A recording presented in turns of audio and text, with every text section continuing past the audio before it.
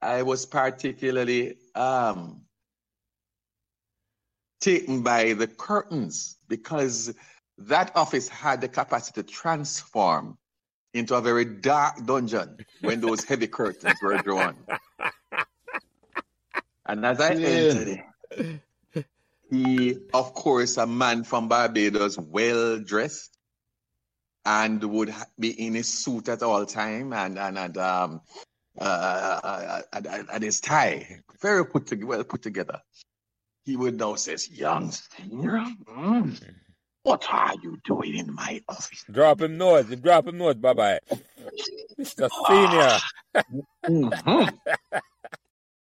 So, remember to like, share, and subscribe these Meadowbrook Memories podcasts so neither you nor your friends will miss another Meadowbrook conversation. Thanks.